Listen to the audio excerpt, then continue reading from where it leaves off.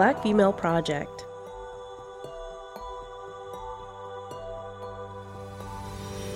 Hello, everyone. Welcome back to our podcast for Black Female Project. We are here with our leadership team today. So, what do you want others to know about volunteering with projects like Black Female Project or anything else they're interested in? What has it taken for you to be a volunteer? Time commitment, thoughts, etc. Do it. Look, let me say something because this has been such a wild ride. People really want to participate in things like this, but all the time and you just don't have enough time. So to get to the point where we have a functional leadership team took at least 2 years of people kind of showing up and kind of not. Some people being consistent, like Che stepped in first, helping. I mean, if it wasn't for Che, I would have had to work the door and greet the guests and make sure the food was on the table and make sure there was water and then set up the agenda. And Che stepped in real easy at first, and she was able to commit to being at all the events and working the door and doing the registration. I could trust her with the money. Like, all of that made such a big difference. So just know that whatever you can do, it really does matter. Don't overcommit for something that you can't really do. Like, be realistic about it. And know that the life in these projects are in the people who show up. So your commitment means everything. No one should have to, because then no one should have to do it by themselves, not because no one should have to, but because it doesn't make the projects rich. When you get multiple voices and multiple energy and multiple talents at the table, it changes everything for the better for the people that you're trying to serve or be in support of, even if that person is yourself and your peers. Yeah, I'll just add that I'm thinking about it both what it's taken from me, but also what it's given to me to because they're related for me. So I started early on volunteering, but I think that, of course, every little bit matters. But when you're not integrated into something, and it's a more touch and go thing, the depth of connection is not there as much. So the benefit that I've got is community and relationship and a form of accountability to the project that allows the work to feel more connected and more sustained. So I guess I would say it's taken an openness to that, to be able to do right by the project, and openness to build more depth with the community around the project. Yeah, with regard to volunteering, just overall, I've been a volunteer coordinator for several different organizations. So what it takes for volunteers to, just be in it is that commitment. But again, understanding that you don't have to overcommit. I think one of the biggest things with being volunteers and working with volunteers is understanding that people are taking their time out to help, and they want to be appreciated for what they do.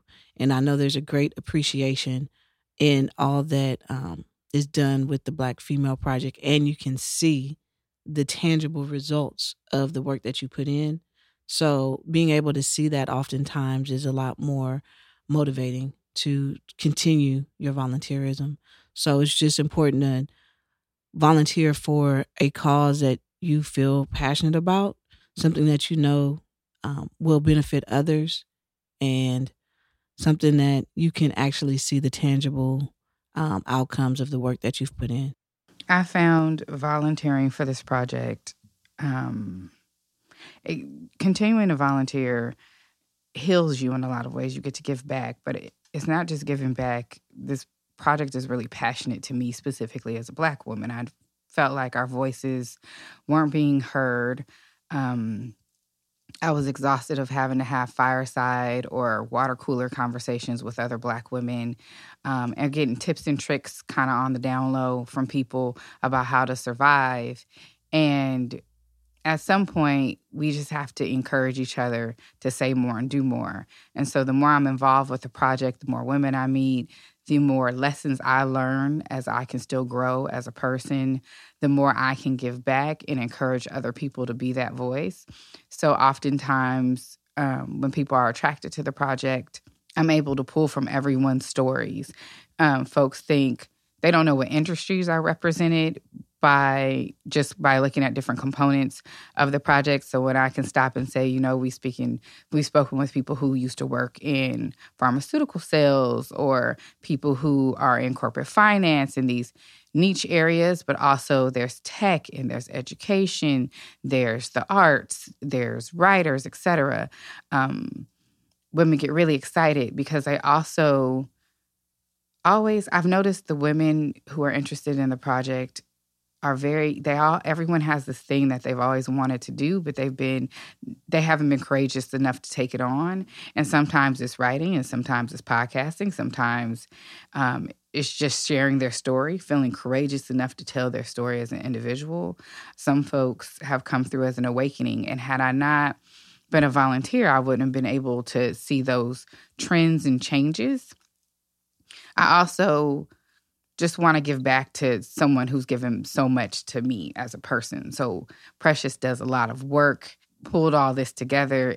I also have loved watching this grow from grassroots, and it's taught me a lot about all the other skills I'm capable of that aren't tapped actually in my work life. And it's been interesting. When this project took off, I had actually transferred job positions to doing something where I had more time to dedicate. Time is hugely important. I do a lot of the volunteer work. Sometimes if it's an Instagram post, that's really easy to do. But if it's like returning emails and program planning and volunteer worksheets, a lot of that happens after hours. I do a lot of that after 7 p.m., after I've settled down at home with my son sitting next to me. I work and he does homework or he reads and different things. So there's a lot of ways I've been able to pull this together. But because it's my passion and it's so near and dear to me, it doesn't feel like extra work. I just feel like I'm giving back to my community. And if that's what you're called to do, you just get in and you do it in the smallest way possible. My background is admission recruitment. So sitting at a table and greeting people was cake. Organizing some events and some programming, that's what I do at work. That's a natural skill for me to transfer over. The writing part, telling my story part, that was hard.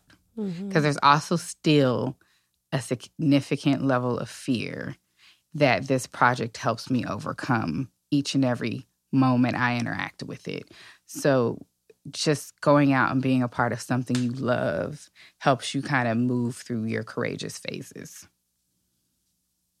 I did have a follow-up question. As volunteers and being more related to the project, what have you learned about yourself over the last 3 years as a volunteer? I mean, for me, the thing that comes to mind is actually what I was joking about right before we started talking, which is like, oh, I'm much more comfortable asking the questions than answering the questions. And that's something that, since my touch on the project has been so connected to interviewing people and editing people's stories, I've been doing some deep diving about like why my discomfort sharing my own story so often, because I'm not like a closed book per se, but I realize that in these spaces I'm not always quick to let my own guard down. So that's something that I've just been reflecting on and grateful to the project for it helping me reflect on that. Yeah, I'll leave it there. What have I learned about myself through volunteering with Black Female Project? Let's see. Probably just more and more how much of a people lover that I am, and the desire to connect with people on an individual level, opposed to levels where at times you think you go to networking events and you have an idea of who you want to meet and what you want to do when you get there. Like, oh, I want to connect with these type of people, these type of people, these type of people. It takes that away and just allows you to connect on a personable level, which then when you go to events like more networking type events, I found myself not worried about who a person was, but just the chemistry that put us together in a space to actually interact, and things being a lot more organic.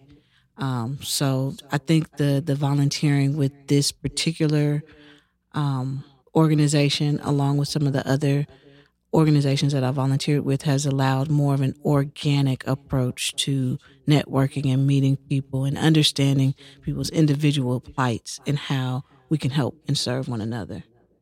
being able to, it's pushed me outside of my comfort zone in so many ways. I think that's probably one of the things I've learned about myself is that I can envision myself in different, I don't have to be pigeonholed into one area of giving or roles in an organization or in community, that I can actually do multiple things, and that means other people can too. So seeing people differently, it's given me a broader perspective of what our community really is, and respect for the women who came behind me in a different way, or the women whose shoulders we stand on, or the people who created paths. It's given me much more honor for the things they couldn't say out loud, that they had to and or moved through. I won't say endure, because some people, they were in positions in order to create paths, and that was the choice they made. But I'll say some of them, they certainly suffered through things that created this place for us to be. So I feel like, even if I just think about my own maternal line, my great-great-grandmother, my great-grandmother, my grandmother, and my mother. So my mother is a teacher with a master's degree. Her mother had some college. My great-grandmother, we don't know of formal education, so to speak, but she moved to California after, a lifetime already, to work in the shipyards during World War II, brought her mother, her daughter, and her granddaughter for a better life.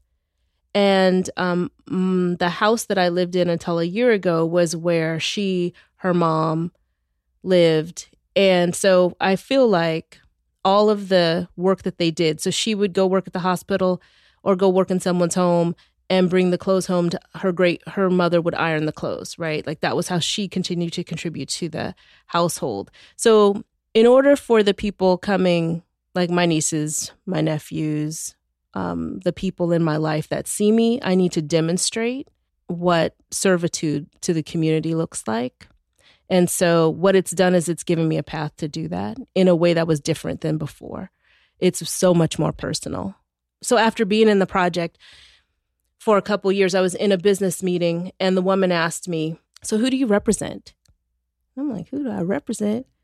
Strap on, because here we go. So I break it down all the way from, my great-grandmother who was born out of this isn't the right word, but a product of rape, right? Like her mother worked in a house and the boys in the house had access to her. And so she got pregnant and had my great-grandmother.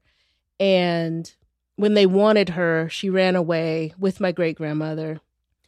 And I talk about that. And then I talk about on my father's side in this business meeting. And everybody says just kind of like, what? Well, you asked me, who did I represent? So let me tell you. On my father's side, they were very education focused, and relocated from Oklahoma to Colorado Springs for a better life for their children. The better life was, we'll let you go before the bell rings. So today your kids don't get beat up. Like today you can go before the bell rings because we know you'll be chased home again. And so maybe you won't get caught this day. And so out of that group, most of them went to college. That was very important to them. So then the son, one of the sons or grandsons of that group said, "You know what, I'm going to move to California because I want my kids to have a better education." So here we go. We're moving again for better education, and end up in Hayward, which was segregated at the time.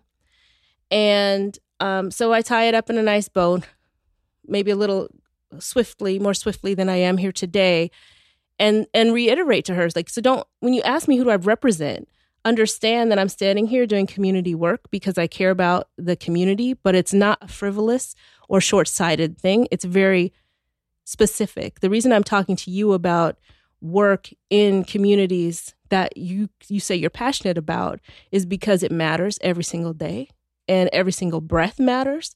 So I represent myself today, understanding that I'm just in the line of so many that came before me. So it's given me an ability to be really clear with people about what it means for me. If someone asks me to define myself, I understand I'm the complexity and I'm everything of everybody who came before me. hopefully so that the ones before me, like the ones coming after me, are just part of that. I have an obligation and I have a service. I would say I just learned a lot from y'all right now. But I would say I've learned to listen, to be present when I listen.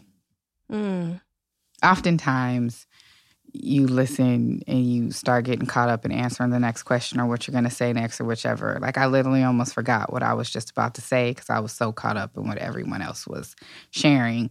And I've learned through this project, and it could be subconsciously that I always see myself as a little girl sitting in the corner listening to the room of adults, just taking it all in.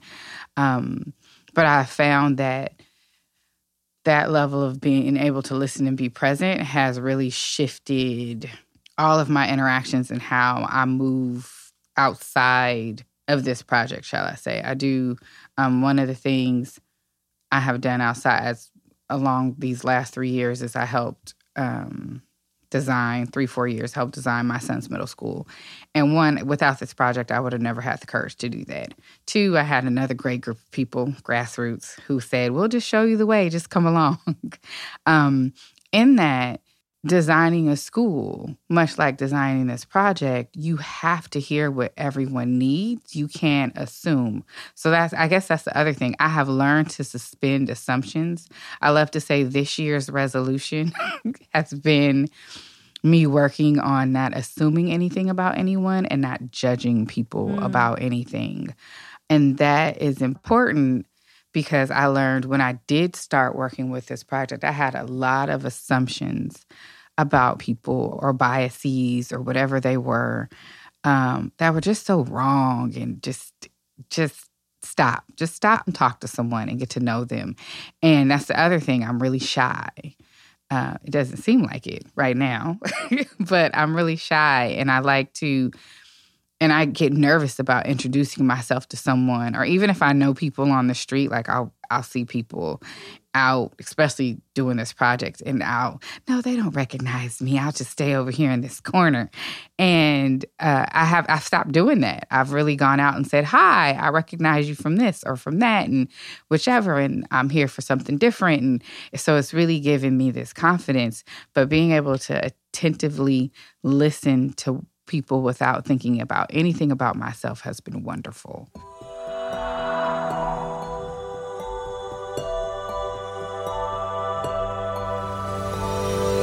We want to thank our sponsors for this season's podcast so far. Our sponsors include Che Abram, Fern Stroud on behalf of Black Vines, Holly Babe Faust and Janet Stone, Yuju Ho, and Melody Fuller, founder of the Oakland Wine Festival and the Oakland Wine and Food Society. Black Female Project is a volunteer-run organization. With your support, we can continue into the years to come. Please join us for our crowdfunding campaign, 100 Sisters Strong. You can find out more information on our website on the Support Us page. Every dollar counts.